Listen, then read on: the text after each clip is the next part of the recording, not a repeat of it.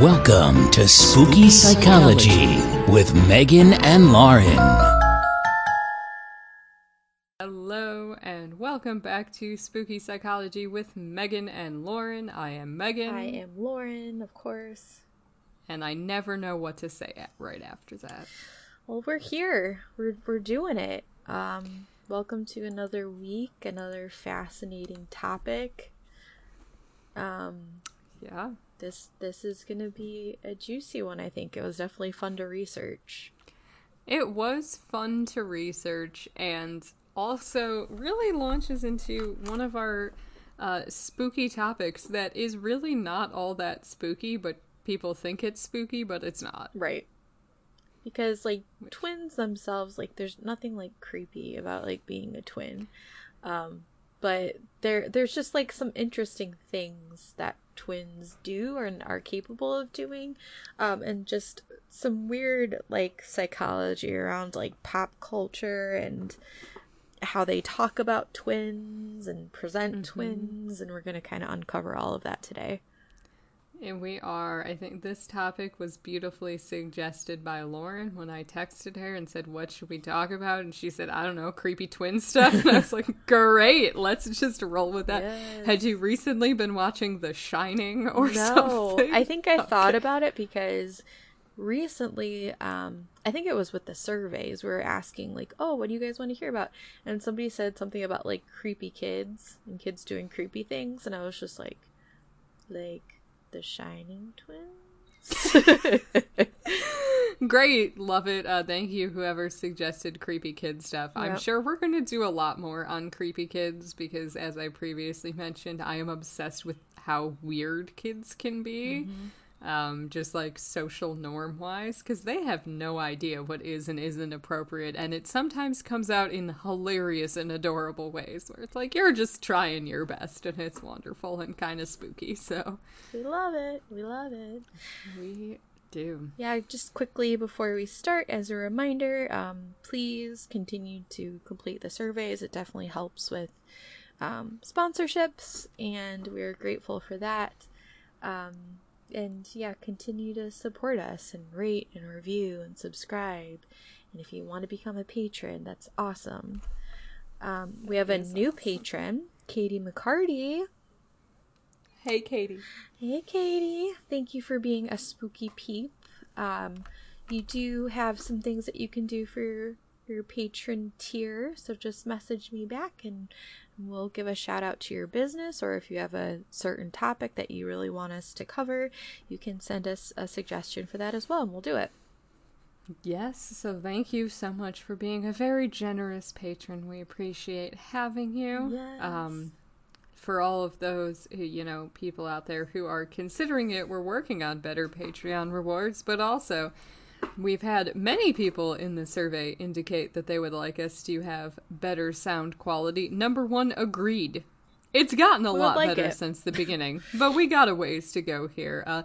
So some of your Patreon money could be used towards better equipment in the future and or maybe some editing classes for me. I'm literally learning this off of YouTube, so... Yep.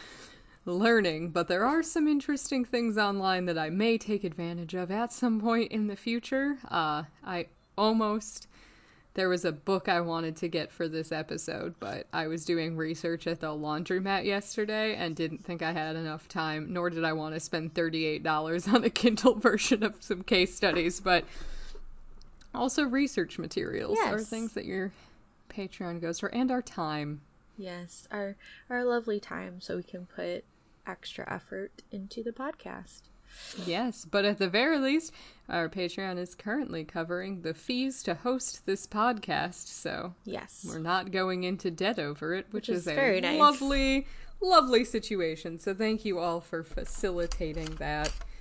You're great. You're great. You're wonderful. We love you. You are our favorites. All right, so shall we dive in? We shall dive in. So I'm just gonna start. We went a lot of different directions, so this episode is just gonna be different than our typical ones. We're a bit all over the place. But really just talking about, twin phenomena that people perceive as creepy. So I'm just going to start out with some fun facts about twins and general information. So for those of you who maybe are not as familiar with that, so basically identical twins occur when one egg is fertilized by one sperm, and then that fertilized egg, as it's developing, splits into two different zygotes that turn into two different human beings. So that's what an identical twin is. So they have the same DNA, kind of. I'll get into that. So they basically start out with the exact same DNA, because they're one egg, one sperm. Fraternal twins, two eggs are fertilized by two different sperms, so they are developed at the same time, but are no more related than any other sibling, because it's two separate eggs, two separate sperms. And fun fact, actually, because fraternal twins are two eggs and two different sperms, it is entirely possible for fraternal twins to have two different fathers. Not only is it possible, but 2% of fraternal twin pregnancies, the babies have different fathers. So crazy. And that's only what we know about, because if the two fathers in question are the same race and ethnicity, maybe shared some similar features, the parent may not ever actually know that the babies do have different biological fathers, which is a fascinating phenomena. And I will say, I know this is true because I have actually met a set of twins that had different fathers before and were different races. It definitely does happen. Interesting. Particularly since the fertile window can be so kind of big. Like, you could, release two eggs a week apart, and you've had sex with multiple people, then you could have different fathers for your babies. It does happen. Yep. And it is also possible for twins to not be born on the same day. Oh, interesting. I didn't know that. So, and of course there's the case it's entirely possible. I don't know how uncommon that actually is, because of course it's possible to be in labor with your twins and deliver one twin at 11:55 p.m. and one twin at 12:05 a.m. Right. So that's, I think, the most common different birthdays. I've actually met a set of twins that technically had different birth years because they were born just before midnight on New Year's Eve and just after midnight on New Year's Day. Typically, I think they just put the birth certificate the same day, usually, but it can happen. But the longest known interval between deliveries is 87 days. What? Yes. Wild. Yeah. So I don't always know the specifics of how this is happening, but again, it's entirely possible for, in a weird fluke of nature, typically women do not continue to ovulate once they are already pregnant, but maybe you could. It definitely has happened in the past, and so you can end up with twins with different delivery dates, and one gets a... I believe they're usually C-section. I think twins are usually C-section anyways, at least in the United States, but I think typically they remove the one that's ready and leave the other one in there to develop and then go take that one out a bit later. Yeah. Fascinating stuff. The human body is really amazing. Interesting. Yeah, and so I'm curious to see more about what happened with the 87 days between delivery, because that's baffling, but yeah, curious. But second-born twins are at a higher risk for health problems, including respiratory distress, neonatal trauma, and infections, versus the firstborn twin, which is interesting. So it's healthier to be the firstborn, but it doesn't seem like it has any lasting impact on them. I think that's more right at birth. So it's in the birth order doesn't actually matter that much for twins, except for some health problems. There's also a popular notion that if one twin commits a crime, they could frame the twin if they're identical and not go to prison for it. That used to be true, and there are many cases of it happening, but modern DNA testing can actually separate identical twins, which is really, really cool. So even though they start with the identical DNA, the things you go through in your life can impact which genes activate and which ones do not. So you will actually end up with slightly different things And DNA has gotten good enough to separate it out. So it's kind of the same reason, you know, identical twins can have different health concerns, can end up different heights, can end up different things, even though they started with the same DNA. Right. Yeah, I mean, I guess, like, a less sinister version of that is, like, I definitely had known, like, twins in middle school and high school where, like, one would, like, pretend to be the other one so the other one could, like, not go to school or, like, take a test for, like, the twin or whatever. So I've definitely, like, seen that before. I have as well. I've known a couple twins that did that in high school.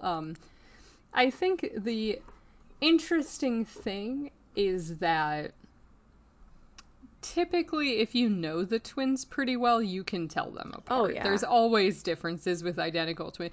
Teachers who maybe don't pay the most attention may not notice, or like if they're a new teacher or have like a large lecture hall class, typically your friends and family can tell you apart pretty easily. So the woman who did kind of all of this research on these twin fun facts, so and her last name is Segal, she is a twin researcher and a twin herself. She's a fraternal twin. And she also talks a bit about like the good and evil identical twins, which is just an offensive assumption, quite frankly, that there has to be an evil one. Segal believes that it is unlikely, like you hear a lot of stories that, you know, identical twins might pretend to be the other one and like cheat on romantic partners. Like I've heard some stories and she said probably not that likely because there's slight facial and physical differences, there's personality, there's different quirks that like presumably a long-term romantic partner would be able to tell the difference. I will say, you know, actually I have a friend of mine whose dad is an identical twin, and like he can tell his dad and uncle apart really easily because he grew up. I can't because I've only met them like once. Right. So typically when you know each other well, it's unlikely. And also, just fun fact, 25% of identical twin pairs have mixed-handedness, so one twin is left-handed and one twin is right-handed. I don't really know what to do with that. I just thought it was interesting. It's interesting, yeah. Yeah, because that looks like that's actually higher incidence of left-handedness in twins than in the general population. Fascinating stuff. It is. Again, not really just interesting. I find twins fascinating. I always wanted to be a twin when I was a kid. I don't know why, so I find this all very fascinating. It is. It's cool. We have twins in my family, so we always like wondered, like, ooh, like, will we end up having twins when we try for babies? Does that idea terrify you? Yes. I just think, like the thought of like taking care of two infants at once is horrifying. Right, like, not that people have done it. It turns out totally fine. I think I've heard from most people when you find out you're having multiples, it's like a mix of being happy and also scared, because, like, taking care of a single infant like scary. is difficult. Yeah. Taking care of I think for most parents, like, it's scary. It's nerve-wracking. But the idea, I've actually had dreams my entire life that my first pregnancy is twins. They started when I was a little kid, so you never know. I will be interested to see if that happens or not. I have a rare eyesight that is common in twins, where several times, like, when I've gone to the eye doctor, they've, like, asked me, like, are you a twin? And I'm just like, no, not that I know of. But my aunts, who are twins, were in a medical book because of their eyesight, that I guess, like, I have too, where back in the day they thought they were going blind. But it was just, like, something that happens in twins, I guess. Interesting. And also, another interesting fact about twins, I don't have research, I don't have the statistics, it's just something I happen to know. It's not uncommon for twins to be twins and then the stronger twin absorbs their twin in the womb. So sometimes there are twins and then there aren't. So who knows, maybe you have that condition because you absorbed your own twin. It's possible. It could be 2 in 1. You're 2 in 1. And also the interesting thing is that the absorbing of the twin can lead you to have two different DNA strands. So there are actually people who have given birth to babies that are not biologically theirs, even though it was their eggs and their sperm, because some of their eggs had the twin they absorbed in the womb's DNA and not theirs. So they're actually not, they're like technically their child's aunt, not mother. Weird. Which is super weird. Of course they are their mother, like 100%. Right. It's just a biological DNA difference, which is just fascinating. So there's also been cases of people, like, getting different testing done and realizing, like, that their blood and semen had different DNA because of that, or, like, their eggs did. So it's a fascinating thing. Very strange, very unusual. Very, very unusual. So, this one's pretty common. Twin telepathy, which I'm sure we've all heard of. Lauren, do you think that twin telepathy is real? Yes or no? I think so. I think it's one of those things where, like, if you're close enough to a person, you're more sensitive to, like, their energy in general. Yes. So there's lots of different kind of ideas of twin telepathy. So some people think that twins can actually telepathically hear each other's thoughts and communicate. Some, which they say that it's a bit more common in identical twins versus fraternal twins.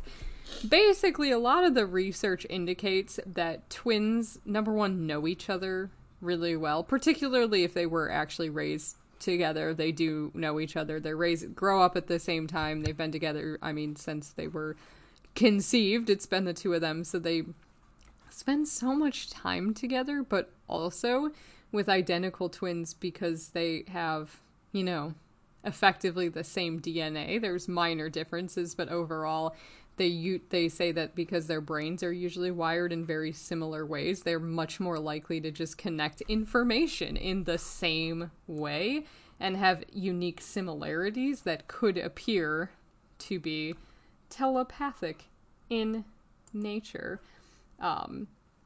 So Nancy Segal, our permanent twin researcher that we've already talked about, who is a twin herself, says there's simply not any empirical proof at this point that twins have ESP, so that's extrasensory perception, or that twin telepathy exists. In its Twin Myth Conceptions is her book.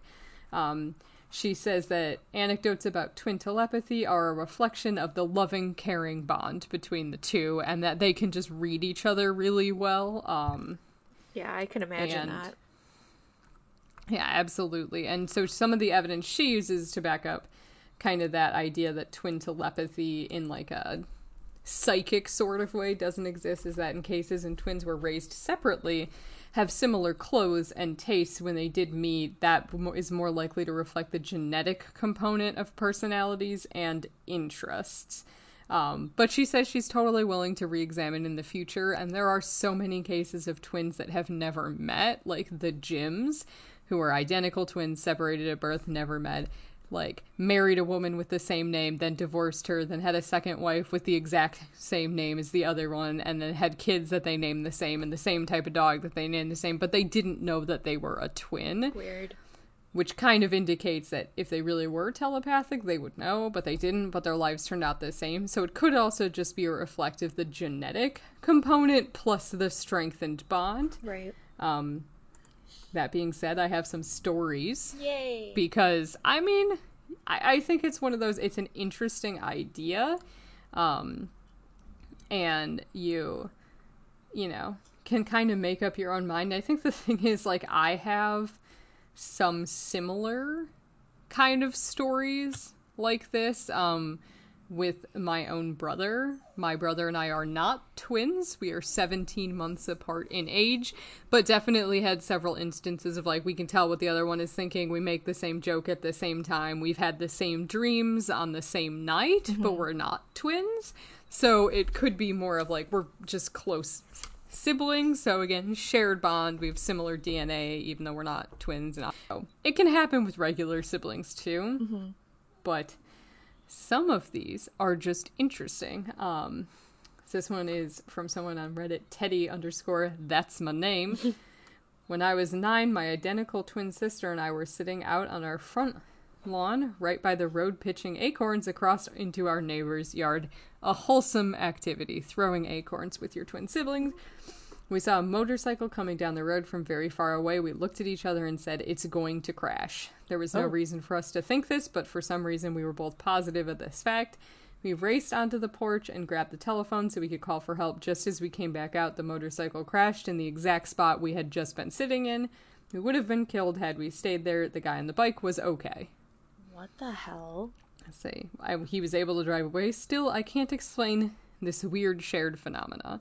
Which, again, we cannot verify that all of these are true because they're stories from random people on the internet. Entertainment purposes. But also, with that, like, there are so many cases of people, twins or not, correctly identifying a tragedy is about to occur and, like, evading the situation, which is really an unexplained psychological phenomena. Right.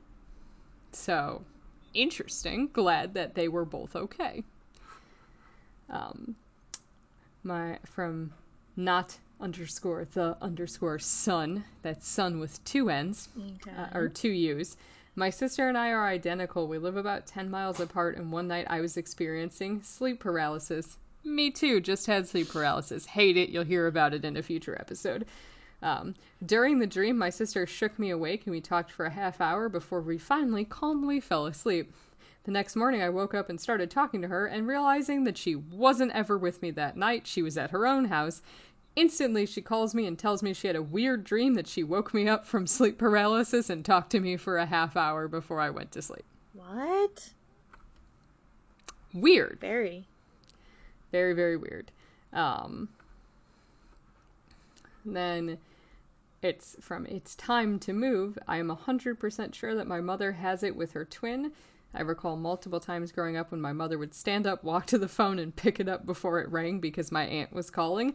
That's one I heard in a lot of stories that you can tell when they're about to call you. Yeah. I also remember vividly when my mother was doubled over in pain for no reason at all. She said, "Find out where your aunt is, something happened."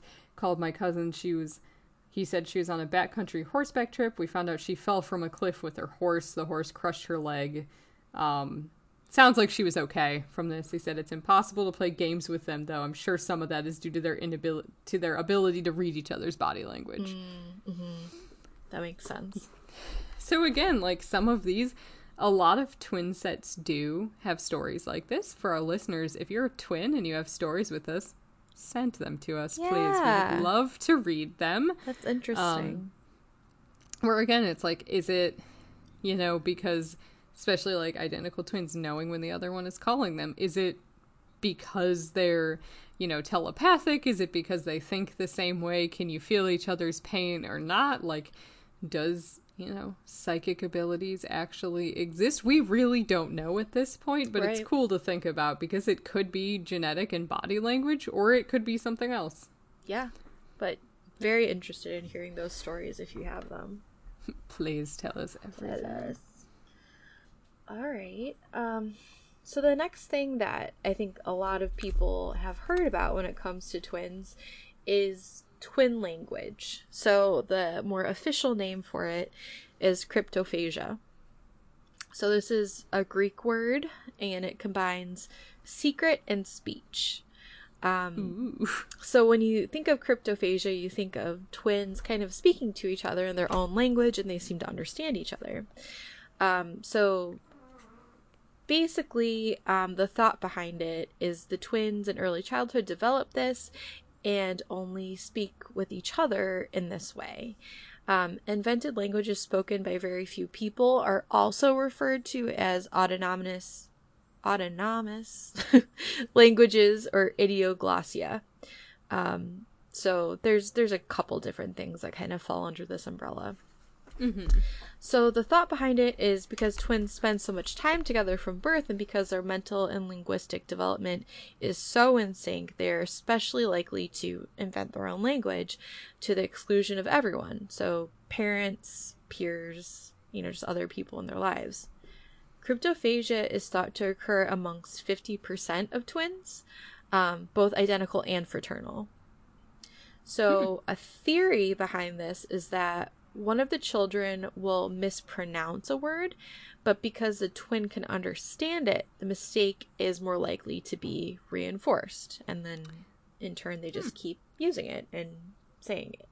Yeah, something that I came across in some research I did was actually talking about how twins have slower language development than non-twins, which they really accredit to, like, your parents being tired from taking care of two same-age children and, like, maybe not being able to give you the individual, like, what is this called? What, like, that sort of scaffolding that a lot of parents do with it, or kind of doing it in a group setting. Mm-hmm. So their language is a bit more slowly developed, but it would make sense that if they can understand each other, they might be less likely to do that. And again, I've even known non-twin siblings that have had this happen, where, like, the younger twin really doesn't know or the younger child doesn't know words, but the older child understands what they mean, so will, like, translate to the parents. Right. And it's one of those things where, like, if it was just a child and their parent, there'd be kind of a need of, like, oh, I need my parent to understand what I'm saying, so they would, like, change it to fit the way that they're supposed to say things. Whereas, like, if you have somebody that understands you, you know, no matter how you're saying something, there's really no, like, pressure to say things the right way. It's like, oh, well, this person understands me, so I'm not going to change. Yeah. So, I have a couple stories that I thought were kind of cool. So the first cryptophagia story I wanted to share with you guys is the story of Grace and Virginia Kennedy. So this is the first time this was ever researched. So a lot of the cryptophagia research began with Grace and Virginia. So researchers started studying them in 1977 when the girls were 6 years old. So they came from a German and English background, but the language that they used with each other didn't fit German or English, but they did understand both, and would respond to it, or, you know, seem to understand what, like, a parent or researcher was saying. Occasionally they would speak English to adults to request something. So it would be a little bit broken up, like they would say things like want water or want juice, but they were able to do it. In their research, they noted that they called each other Poto for Grace and Kamanga for Virginia. And it's just interesting because I can kind of understand, like, Kamanga for Virginia because it kind of sounds the same, but, like, Poto for Grace is, like, I don't know. It's just interesting. I was thinking that too. Like, Kamanga, Virginia, I can understand, especially since children cannot always, like, I know I had, like, a very obscure nickname from my older sister that I think just came out of, like, kid speak and not being able to say things quite right. Right.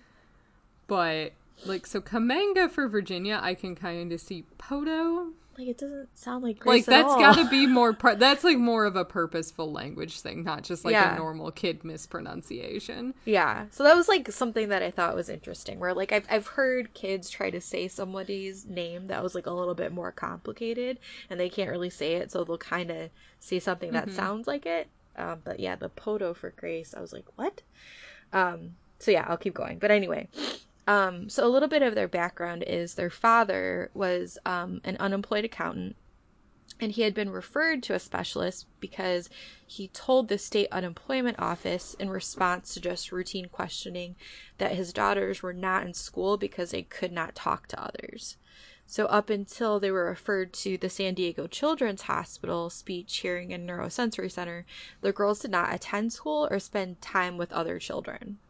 So you can kind of see how it was really reinforced, like, amongst themselves to keep this language going.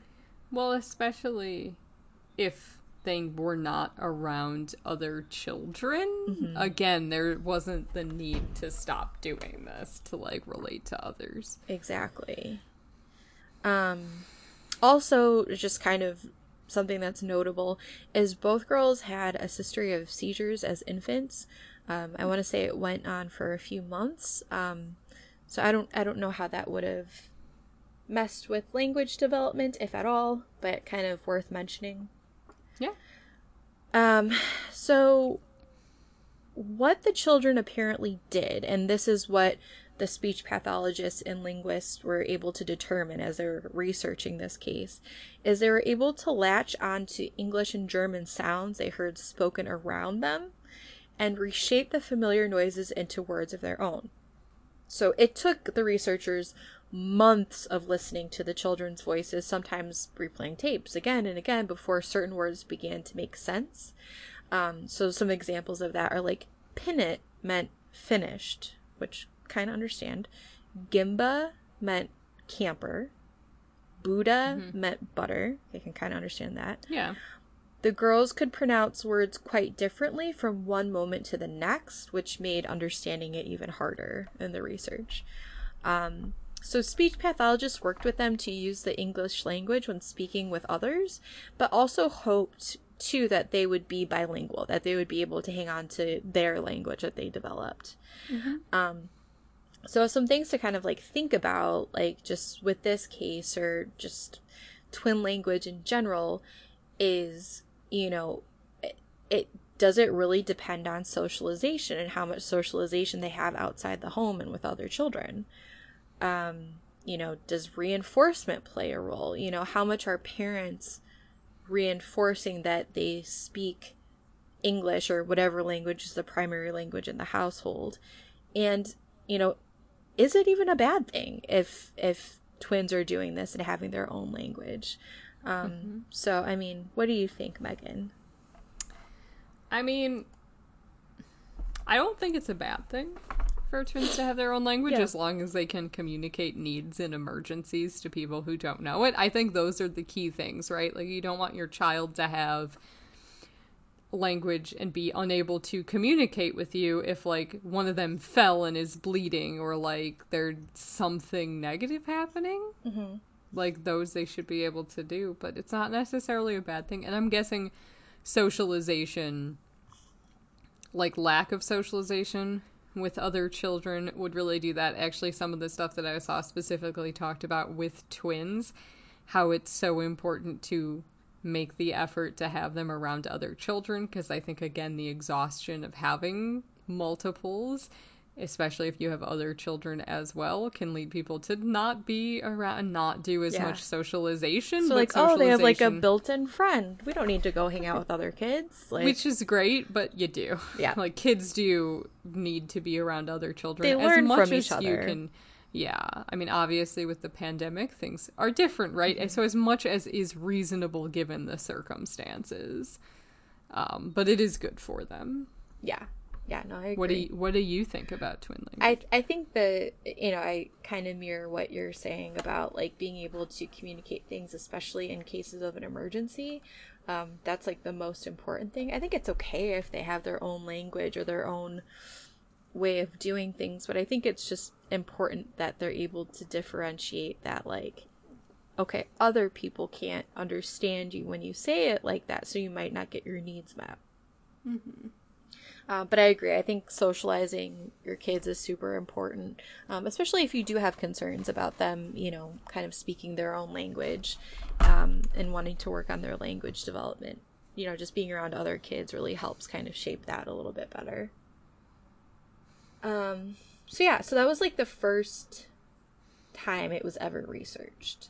So I guess a more dark story that I found that I wanted to share with you guys. I was hoping you were going to talk about this one because it didn't fit with what I was doing, but it is a fascinating case. It's very interesting.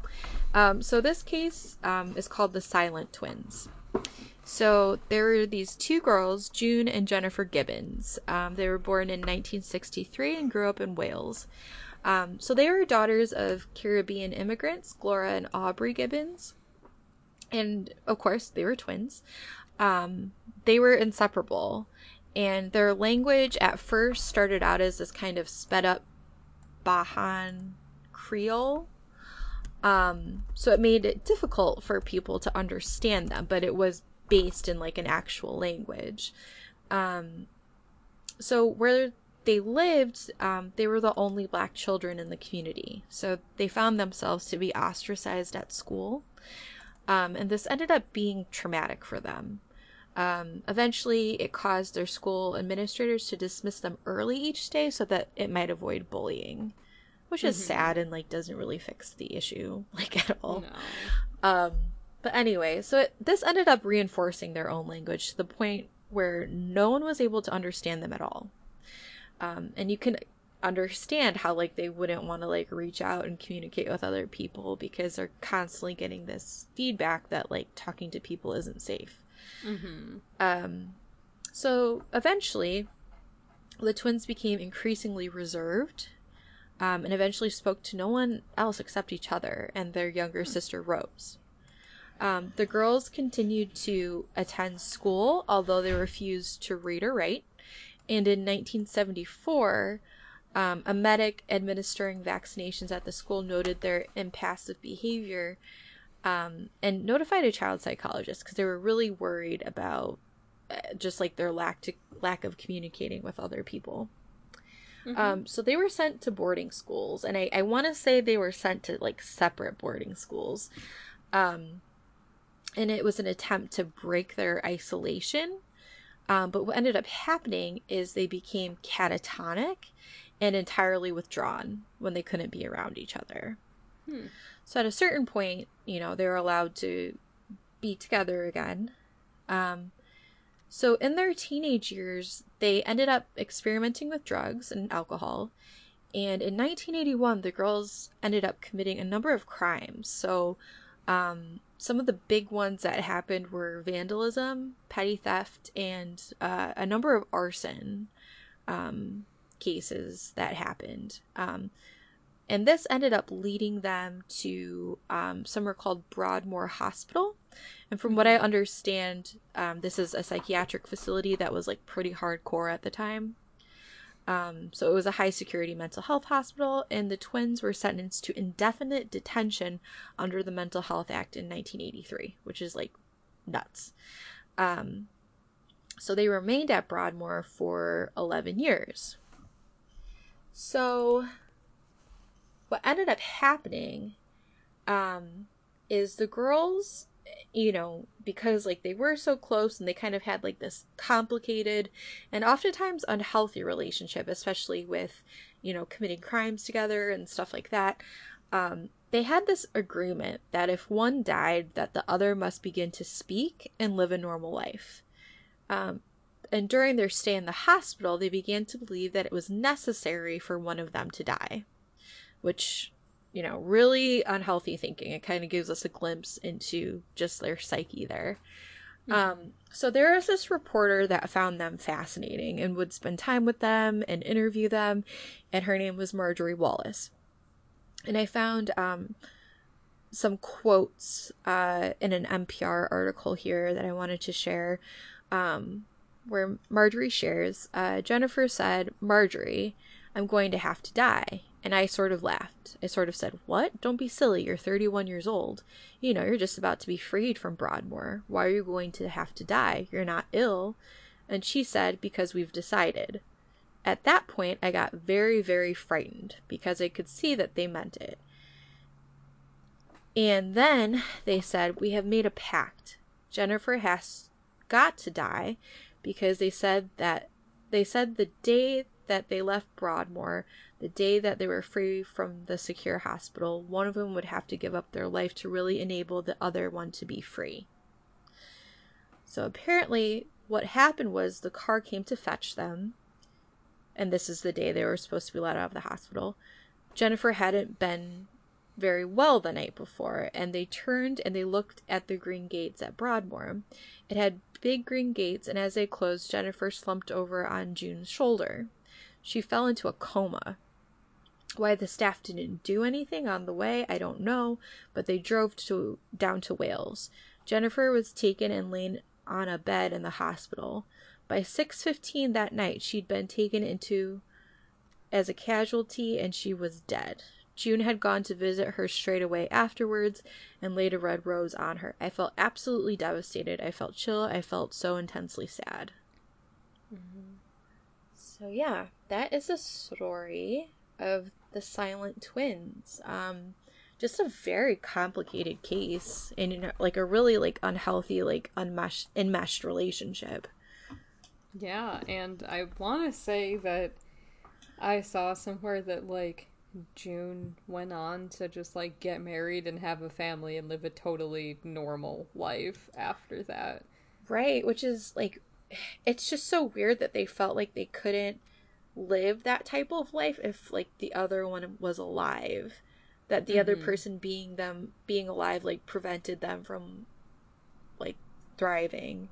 Yeah. Because I mean, in reality, like as healthy people, we know that they could have lived normal lives and like coexisted, and maybe they just needed like some boundaries or more positive people in their lives, but they really convinced themselves like, oh no, like one of us has to die then. So it's just like such a crazy story. That really is. And there's so much of just unknown. Yeah, like what happened? How did she die? Like I don't think they know completely. Just that she did. She just willed herself. Yeah. Interesting. Yeah. So now gonna talk about another type of twins, which is conjoined twins. And conjoined twins are very interesting. We're also going to talk about some ethical concerns with as far as this goes. Conjoined twins are basically two babies that are born physically connected to each other. They develop when an early embryo only partially separates to form two individuals. So they develop from the same embryo. They're physically connected, most often at the chest, abdomen, or pelvis. They may share one or more internal organs. So two separate babies that are born with their bodies. They just didn't like fully separate into two individual babies. And so it's two babies, one body, or two bodies that are connected in some way. There's lots of different ways it can happen. Conjoined twins occur once in every 50,000 to 60,000 births, which is actually more frequently than I would think. Yeah. Approximately 70% of conjoined twins are female, and the vast majority of them are stillborn, which does make sense of why you don't hear about it, because 50 to 60,000 births is a high percentage, but it does make sense why you wouldn't hear about it as much, because the majority do not survive, unfortunately. Right. And approximately 75% of conjoined twins are joined at least partially in the chest and share organs with one another. Interesting. So, just some interesting things like psychologically. So these twins, Krista and Tatiana Hogan, so they are in Canada. They are, I think, 15 now. They are still alive. I did check, and they are alive, which is great. I'm a little happy one. But they are a very interesting set of twins, because like I said, a lot of conjoined twins will share organs to a different variety, and Krista and Tatiana are actually connected at the skull, which is the rarest form of conjoined twins. Usually it's like the hips, the chest, something. They're actually conjoined at the skull. That's complicated. I don't know how they would be able to move on their own. They actually walk quite... I watched some videos, and they're very coordinated. So one of them has control of 3 legs and 1 arm. The other has control of 3 arms and 1 leg. Like, are they attached at the top of their head or the side of their head? They're the sides, so like they're looking. Oh, I was imagining it as the top of their head. I was like, oh my god, how would they walk? Okay. It's kind of the sides, so they're looking in opposite directions. Got it. Okay. They're kind of facing away from each other a bit, like this side back. But what's particularly interesting about them is this is kind of a first in the history of medicine, and perhaps it's entirely possible that this has happened before, but now medicine has enabled us to keep them alive, so we know about it. But their brains are actually connected. So they have a thalamic bridge, which shows up clearly in brain images taken of the two. This connection, which they have a massive amount of connected skull and other tools, so, like other tissue, they absolutely cannot be separated. They would not survive. Right. But the special way that their brain is connected actually enables them to experience what the other experiences. So they have a sensory crossover, which has never been seen before. I watched videos. It is really freaky. Like, the mom was showing one of the girls a stuffed horse, covered the other girl's eyes and says, "What am I holding?" And the other girl goes, "A horse." Like, she can actually see through her sister's eyes. That's mind-blowing. Right? And so one was Anderson Cooper. In an interview, they had Krista have some ketchup, which she loves, but Tatiana hates ketchup. And as soon as Krista started eating ketchup, she like Tatiana made a disgusted face because her sister was eating something and she could taste it. And they have like, and because they're facing away from each other, they can't actually see, like, it's not like they can see out of the corner of their eye what the other one is seeing. Right. So it's definitely in the brain. Or they had it when a reporter tickled Tatiana's foot and then Krista started laughing, but she could not have seen, and they didn't tell her that that's what happens. The family, it just totally accepts that this is a thing because they've seen one girl laughing at a TV show that only the other one can see because of how so they crazy. Are. So yeah, it's like a medical first that they can actually see what the other one is seeing. It's unclear at this point in time if they can hear each other's thoughts, but they think that they can actually communicate solely in their brain and don't need to speak because of the fact that their brains are connected. So it's unclear if they can hear thoughts, but they can actually see through each other's eyes and have so much shared nervous system in the brain the information's all being shared. Yeah, so they can feel what the other one feels. Wild. Which is interesting. And so here's some of the ethical concerns with conjoined twins, which gets heavily into disability rights, which is a topic that I am very, very passionate about. So this was a famous case in the UK, because conjoined twins may or may not be able to survive with one another. And so in a lot of cases, when surgical separation is pursued, one or both of the twins die. And also, if one conjoined twin dies and you don't immediately separate them, the other one will die. Just because there's one case, which I'll talk about a bit, but one of them died and they tried to convince her to separate and she refused, so she ended up dying of blood poisoning because she shared a body with someone who was deceased, and so so you will die of blood poisoning if you share a circulatory system, so you'll have to, like, there's a lot where you kind of can't, unless separation occurs. They're either both alive or both dead, and there's not really any leeway there. Okay. This is a very famous case, the Jody and Mary case. So British courts ruled in favor of doctors separating twins, even though it ensured that one of the twins would die immediately. So basically, with the way that these two girls were conjoined, they both were using one of their hearts. So it was one heart for both bodies, and within 10 days of delivery, the heart was showing signs of stress. Okay. And being unable to support two bodies.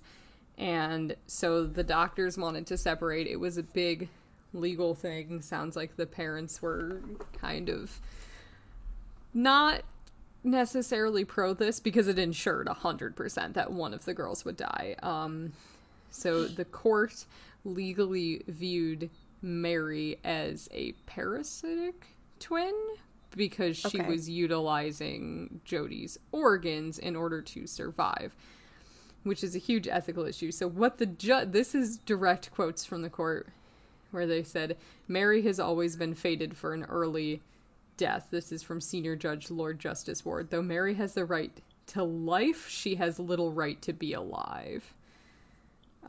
She is only alive because, to put it bluntly but nonetheless accurately, she sucks the lifeblood out of Jody, and her parasitic living will soon be the cause of Jody ceasing to live. See, Jody... I even hate that phrasing of parasitic. Yeah, the phrasing makes me violently uncomfortable, quite Yeah. frankly. Jody is entitled to protest that Mary is killing her. The best interest of the twins is to give the chance at life to the child whose actual bodily condition is capable of accepting the chance to her advantage, even if that has to be the cost of a sacrifice of a life. I am... Like, if you could see my face right now, it's like disgust. It's like, So it's saying, I am left in no doubt at all that the scales come down heavily in Jody's favor. So it actually did. They did eventually come down and separate them. That's what the courts decided. Jody is still alive. She's 14. She's doing very well. Is she? Mary died instantly as soon as they were separated. Okay. Mary's name was actually Rose. The parents had a second daughter a couple years later, named her Rosie in memory of her older sister who had passed away. Wow. And Jody wants to become a doctor. I forget what her real name is. Jody and Mary were in the court case, like, to use their protection, but they unsealed it eventually. And so this brings up Problems. problems. Because on one hand, there was no way for them both to survive, but on the other hand, they're both people. And so this is where it gets really, like, I can see why people would say, like, I can understand the argument that ethically they're both human beings, Right. and it's cruel to conduct a surgery that will kill them. I can also understand the argument that it's one of them dying versus both of them dying. It's such, like, an ethical dilemma. Like, it reminds me of, like, a philosophy class. Yes, and this is really what it comes down to, is legally, are conjoined twins, legally and ethically, are they one person or are they two people? Right. And this is massively, and again, this is where it gets into disability rights, because they are born, technically with a disability, with a condition they have no control over, right? They were born conjoined. Right. That's just how it happened. And so basically there is a huge push to view conjoined twins as needing to be separated immediately, though they may not survive surgery with all of their vital organs intact. Some more stuff. I read medical ethics journals to get some of this, so had a fun time researching this. Spill it. So this is, like, with the research, they're talking about bodily autonomy and people having the right to involuntary markings, like tattoos, piercings, and everything, right? You have a right to determine what happens to your bodies. Yep. But they're saying, since most separation surgeries are performed on conjoined infants, with the notable exception of the Bajani sisters, they decided to become separated as adults, and both did end up passing away, but they were adults that made the choice to be separated. Okay. Most of these surgeries appear to be clear cases of involuntary marking, at least for the patients themselves who are too young to be consulted. So they're deciding to separate without the consent of the infants. They have no choice in it because a lot of times they're separated very, very young. Interesting. Okay. So, like, separation surgeries are intended to normalize bodies, that is, to take bodies that are deemed to be naturally inferior to other bodies and to transform them so that they can be unmarked in their conformity to the non-conjoined bodies of other members of society. Ew. Right? Because I can imagine that it would be psychologically... There are certain psychological complications to being conjoined to a different human being. A little distressing, it's not as common, so people may react to it in, like, a unusual way or a way that's shaming. And I just want to take a second, too, and, like, say this. Like, I know, like, the title of, like, this episode is, like, oh, like, creepy twin things. Like, that's more, like, us being, like, funny and, like, silly. Like, we don't think conjoined twins are creepy. So I just want to go on the record and say, like, if you're a conjoined twin, there's nothing wrong with you. No. We're not, you know, we're not being like ableist or anything like that. I just want to clarify that really quick. Right, absolutely. And I think, you know, disabilities rights, like I said, is a huge thing that I've been passionate about for a long time. And I mean, number one, I'm not a proponent of non-life-saving surgeries on young children who can't consent. Like, of course, if you have a medical problem and need a surgery, like a tonsillectomy, if you have, you know, tons of it, like, right, like, if you need surgery for a medical reason, then fine. But some of this, like, what is the real ethical drive in separating? Right, is it to make everybody else feel comfortable, or is it truly for them? And it's also, it's people who don't understand what it's like to be in a conjoined twin making the call right about it, when it's like you don't really know. And a lot of conjoined twins who become adults have, like, from what I've read, a lot of them are against separation. They don't want to be separated because, like, they've been together their whole lives. And so some do, some don't, but there's a big difference between, I think it's a decision that adults or older conjoined twins could absolutely make, but not infants. And obviously if there's some pressing medical reason for separation, then maybe it's something the parents should consider. And I'm saying maybe because I don't know. Right. And it's hard to know. Like, you know, we've never been in this situation of like, this is my baby and like, what do I do here? You know? Right. And in that case, like, if there's no medical danger, then what is the push? Is it to make it easier for the parents? It's because you perceive it easier.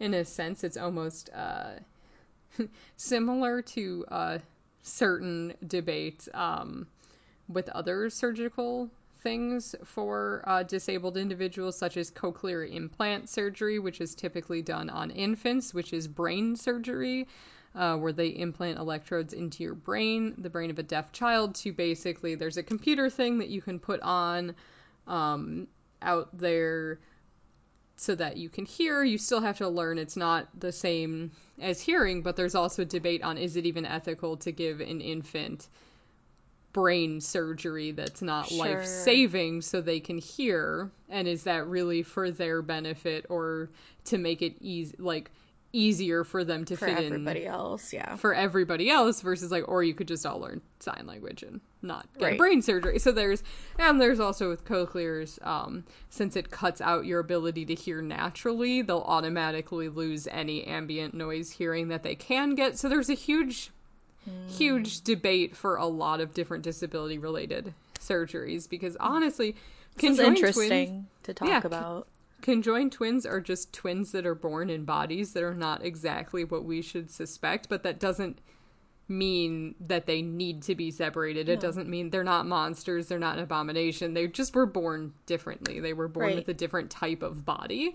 And then maybe instead of like putting them through like a life-threatening surgery, we could teach our kids and society to be a little bit more kinder and accepting of like, okay, yeah, their body doesn't look like yours, but who cares? like okay, that like, yeah, they might need to buy clothes differently, or you may need a really good seamstress to make it work, but like, does that mean they really need to be separated?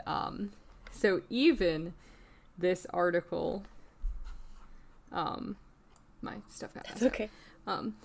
Goes into another, even just like some quotes to see how people view this. Or twin boys begin new lives after successful separation. It's the author's emphasis. So this all is from the article Clinical Ethics 1 into 2 Will Not Go, Conceptualizing Conjoined Twins by M.Q. Bratton and S.B. Chetwynd. So just want to make sure I give them credit for their work. They did a great job. So the report describes the father's and doctor's reactions to the surgery as follows. The boy's father, Ibrahim Muhammad, fainted when he heard the operation was over. So this was to separate his conjoined twin boys.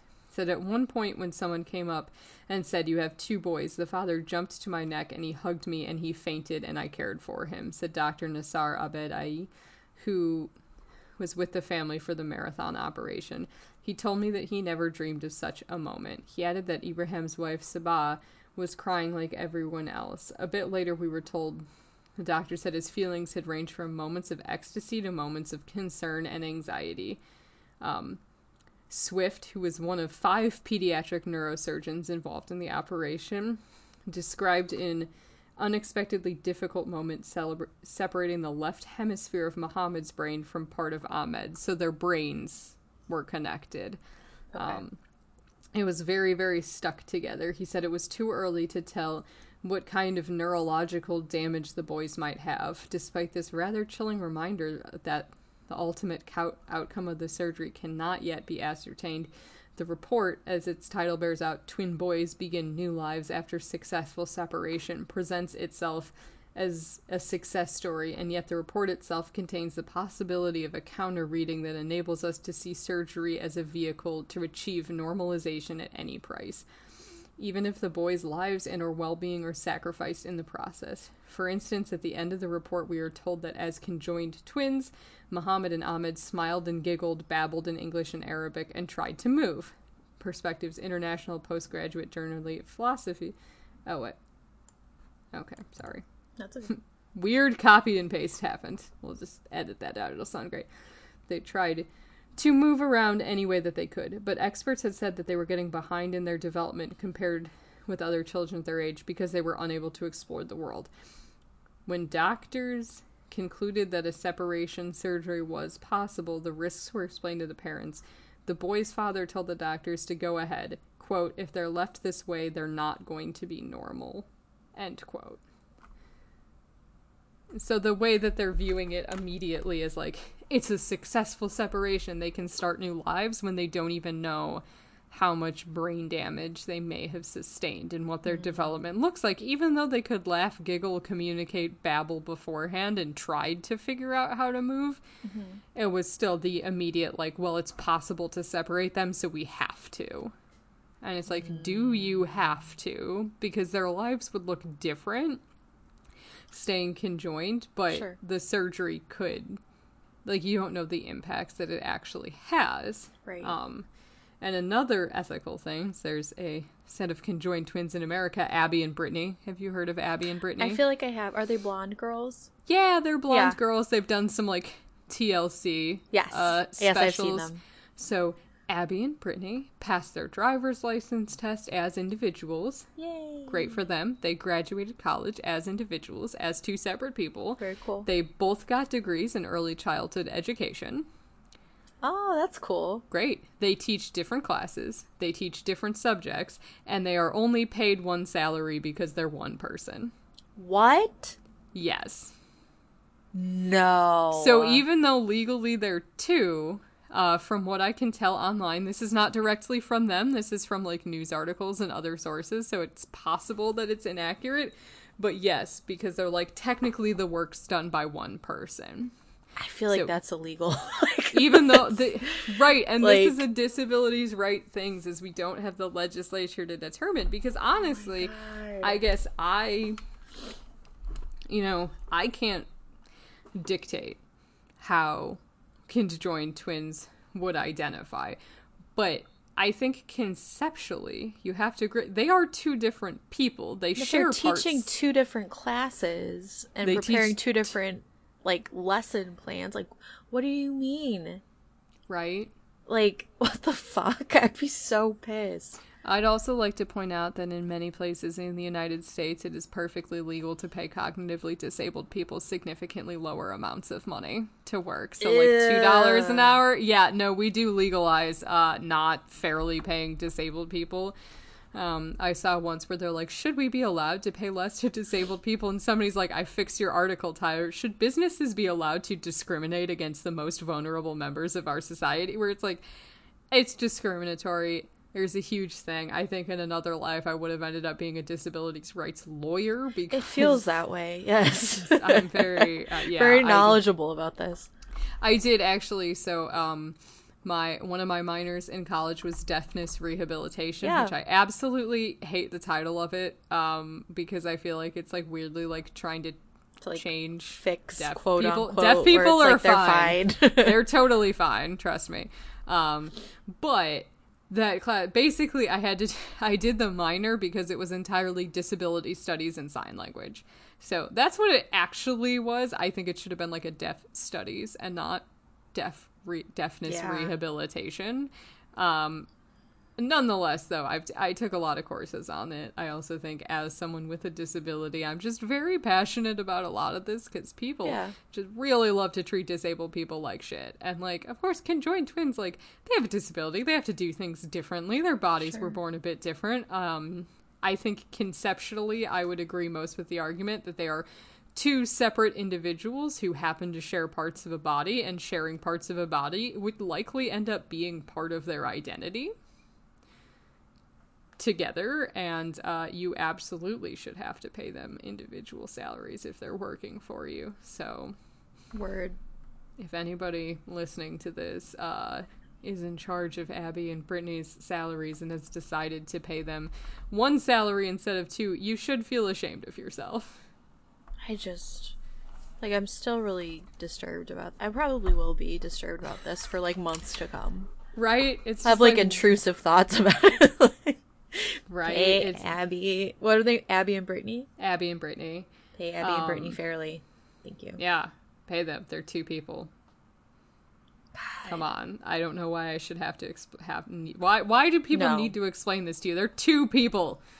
Share and body I'm sure parts. they eat enough for two, and they have, like, I don't know. I'm not even going to try to come up with, like, logical reasoning, because it should be very easy to understand, but... They have different...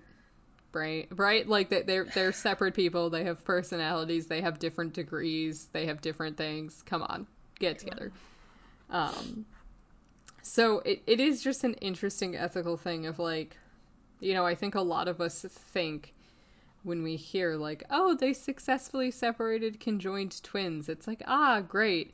But, like, you're not really considering, like, what is the push to do it? Right. Like, why? And ethically speaking, whose decision is it? If it's I think it's for other people's comfort, and there's like a pop culture thing that I'll get into in a little bit that I feel like is very worth mentioning when it comes to this topic. Absolutely. Just gonna give you guys a brief history lesson, tell you once more about something unethical with a set of conjoined twins that demonstrates how psychologically different they can be. And also, once again, we're gonna bring in our good old friend, super unethical studies. Woo. Super unethical. So twin research is actually vital to the medical and psychological field, particularly as it pertains to nature versus nurture. The easiest way to figure out if things are nature versus nurture is if you happen to find a set of identical twins who started out with the exact same DNA and put them in separate living situations, you'll see how similar they end up. So, like, valid point of research, twins can be very helpful for research. I won't discount that, particularly, you know, you think even in medical trials, if they're identical twins and you have one on the medication and one on the placebo, you could get some very valuable data after this. However, you have to do it in an ethical way with full consent of the twins. Don't do what people have historically done. So, I'm not going to go too deep into this.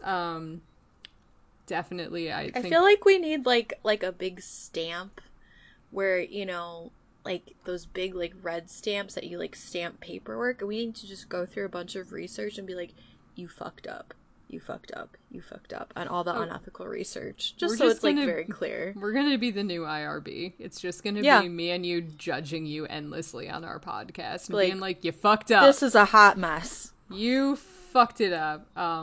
So this is one that you'll probably, many of you have heard of, so I'm not going to go too much. Also, it's horrifying, so we don't need to go into this, but some of the most famous unethical twin research was done in Auschwitz by Josef Mengele. So Nazi scientists are the worst. The worst people, really. Nazis literally the worst. I think I'll go on record and say I'm not a fan. Big, yeah, really dislike Nazis and not afraid to admit it. So basically, there was quotes from Eva and Miriam, who were unwilling medical subjects in experiments, exposed 3,000 children at Auschwitz-Birkenau to disease, disfigurement, and torture under the guise of medical research into illness, human endurance, and more. So Ava and Miriam did survive, and Ava did talk in it about how, like, getting off the train platform at Auschwitz and, like, people getting really excited that she was a twin and pulling them aside immediately and, like, getting taken immediately. They even have, like, a picture of the two of them that the Nazis took on the platform. And twins were separated from the other prisoners during the massive selections that took place at the train platform, whisked off to labs to be examined, usually used one twin as a control and subjected the other to everything from blood transfusions to forced inseminations, injections with diseases, amputations, and murder. Those that died were dissected and studied. Their surviving twins were killed and subjected to the same scrutiny. Oh my god. Yeah, so they did a lot. There's also some stuff with twin studies in the history of eugenics. Like, twins have been really unethically targeted. And really what it comes down to, out of the 3,000 twins that were experimented on, only 200 survived the experiments. So the vast majority of them died. And Ava actually has done, like, nonprofit work since then and really tried to do what she could to help. She passed away, I believe, at the age of 85. And, again, it's terrible what happened, and it's disturbing, so I don't want to go too into it. That's the most famous unethical twin study. There have been many others. So one other unethical twin study was done by Soviet scientists. They were the conjoined twins of Masha and Dasha. Okay. So Masha and Dasha's mother did not know she was having twins. Because that used to be a thing, right? Being unaware. Spent 2 days and nights giving birth naturally. The doctors told her she delivered a mutant, and she was not shown the babies. She was told that they died immediately. The doctors are like, you gave birth to a mutant. Oh, that's and they nice. died. Yeah, that's what you want to hear after giving birth. Right? So they were born joined at the waist at a 180-degree angle with 2 heads, 2 torsos, 4 arms, and 1 leg each. They had a 3rd vestigial limb at their back that had some movement as well. So, she was told that they died, and then the scientists immediately took them to an institution where they lived. I cannot. Be experimented on. They were eventually reunited with their mother in adulthood. But, like, that's some dark shit. To think, right. like, your child died and it was a quote-unquote mutant. Right, and again, there's also plenty of other studies where, like, identical twins were purposefully separated at birth and not told about each other and experiment and, like, had scientists step up for years. There's some quotes from the twins who are like, this is so messed up, because obviously if there is an other situation in which twins end up separated, like, that's a different situation, but purposefully separating twins and isolating them for the sole purposes of that, not okay. That's unethical. Not okay. Yeah, super unethical. But some of the interesting things with Masha and Dasha, they shared the same circulatory system but had separate nervous systems. They couldn't feel what the other one felt, but they shared their circulatory systems. They each had a heart, I believe, but they were just like, everything was connected, basically, with their blood vessels. So the scientists were particularly interested in testing each twin's reaction or lack thereof to the other twin's physical distress. The experiments they conducted involved tactics like covering one twin in ice, while the other would be observed with reaction, with extreme heat, painful stimuli, and even the injection of radioactive iodine. So Great. just That's put one what we do to babies. in a ton of pain and do this. They are also believed to have been electrocuted, had tubes inserted into their stomachs to measure gastric juices, deprived of sleep, particularly from birth to around 12 years old. That's not gonna just totally tank their development or anything. Yeah, so Masha displayed psychopathic tendencies.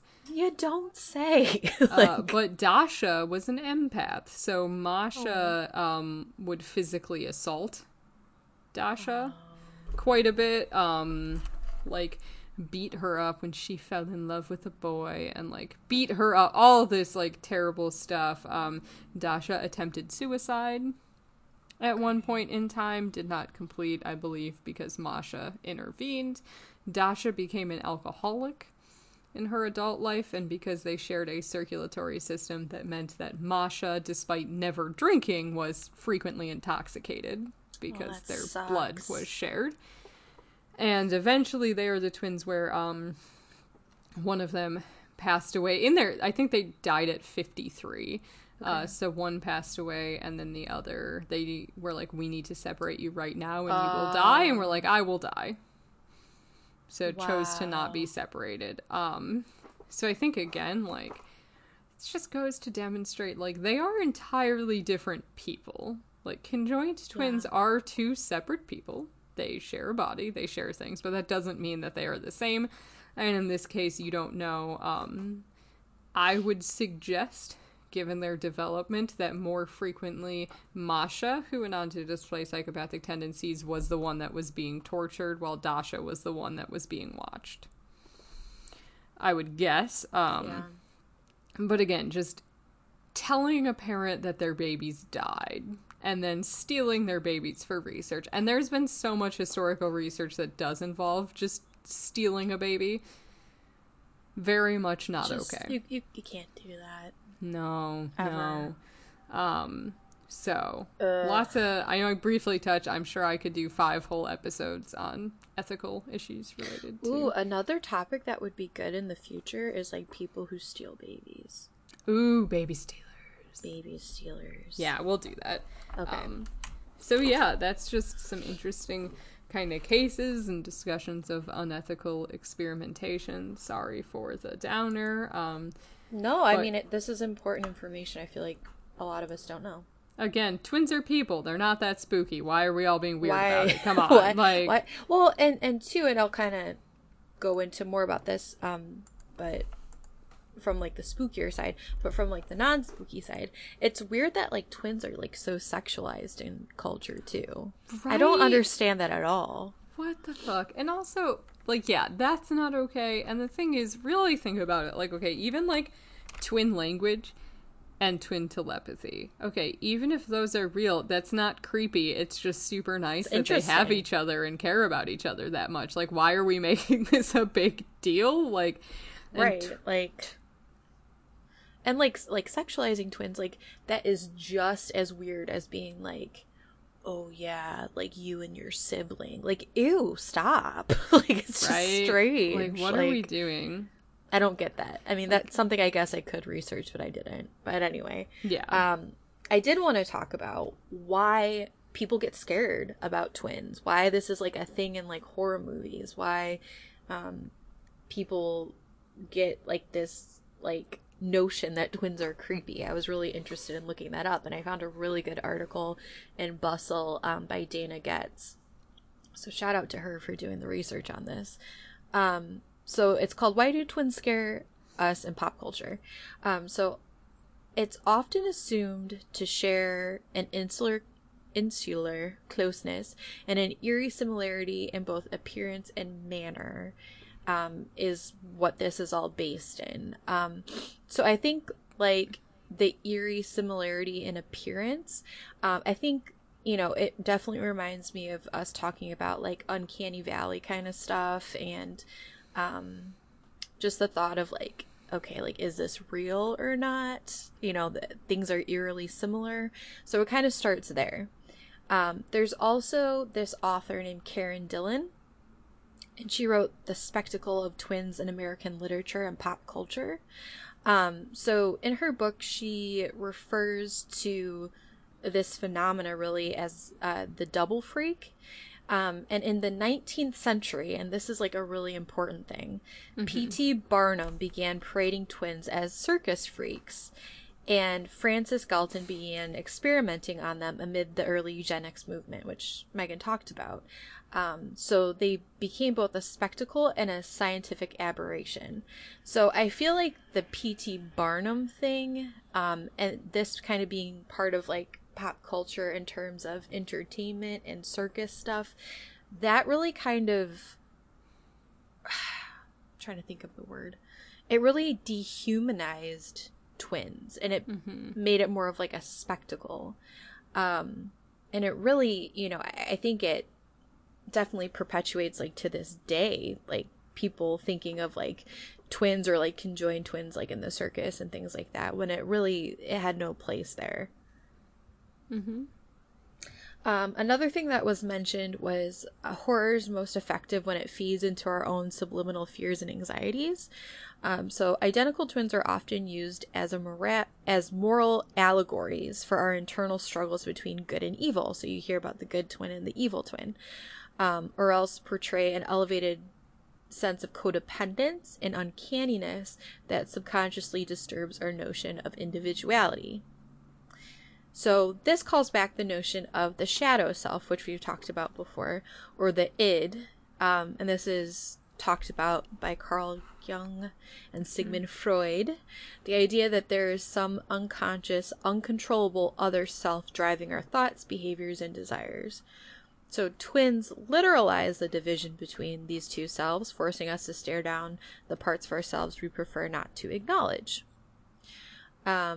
Also, in terms of the twins in The Shining, the interviewer interviewed Metropolitan University's horror film scholar Xavier Aldana Reyes, and she was quoted saying, "It's likening to the feeling of having double vision.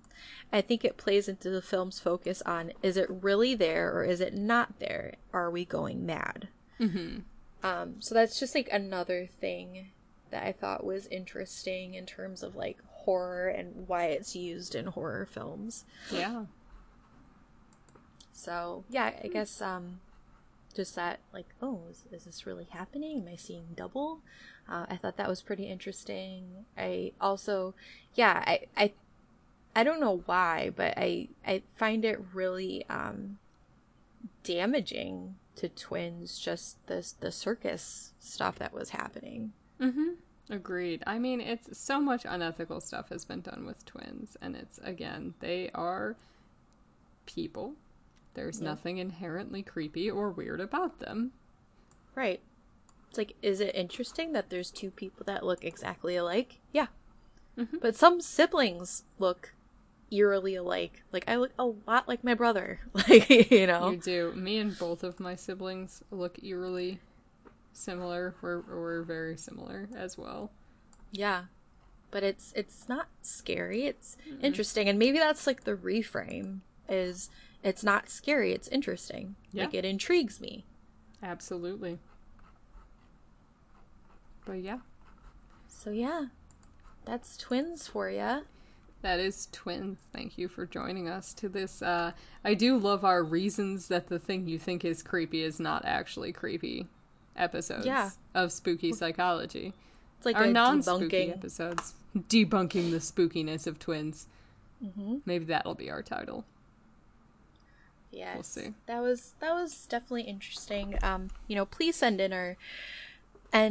your twin stories and telepathy. What was it? Telepathy? Twin telepathy. Yeah. Or twin language. Really, if you're a twin and you have interesting stories, just send them to us. We like them. Just send them. I find it interesting. We'll read them on the air. Why not? Why not? So yeah, Lauren, do you have good shit? Trying to think. My good shit.